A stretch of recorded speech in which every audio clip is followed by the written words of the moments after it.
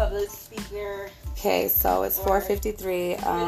The date is Friday, October 9th. And my mom and her friend are over here, and we were just talking, and something really, really, really rang really true to me about what my mom's friend said. And she said, when somebody in recovery relapses, what we do nowadays is we shun away from them, we keep them away from us. What we should be doing is welcoming them back into the home, inviting them to do the yard work with us, or encouraging them to do other things instead of using again, because we know what will happen. We can't.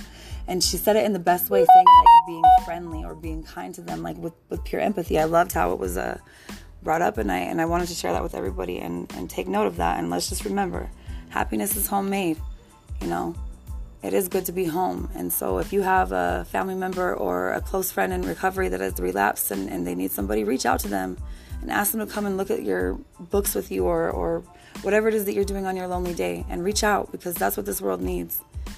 Don't ever stop reaching out. Yeah. Even the little things, Living the dream.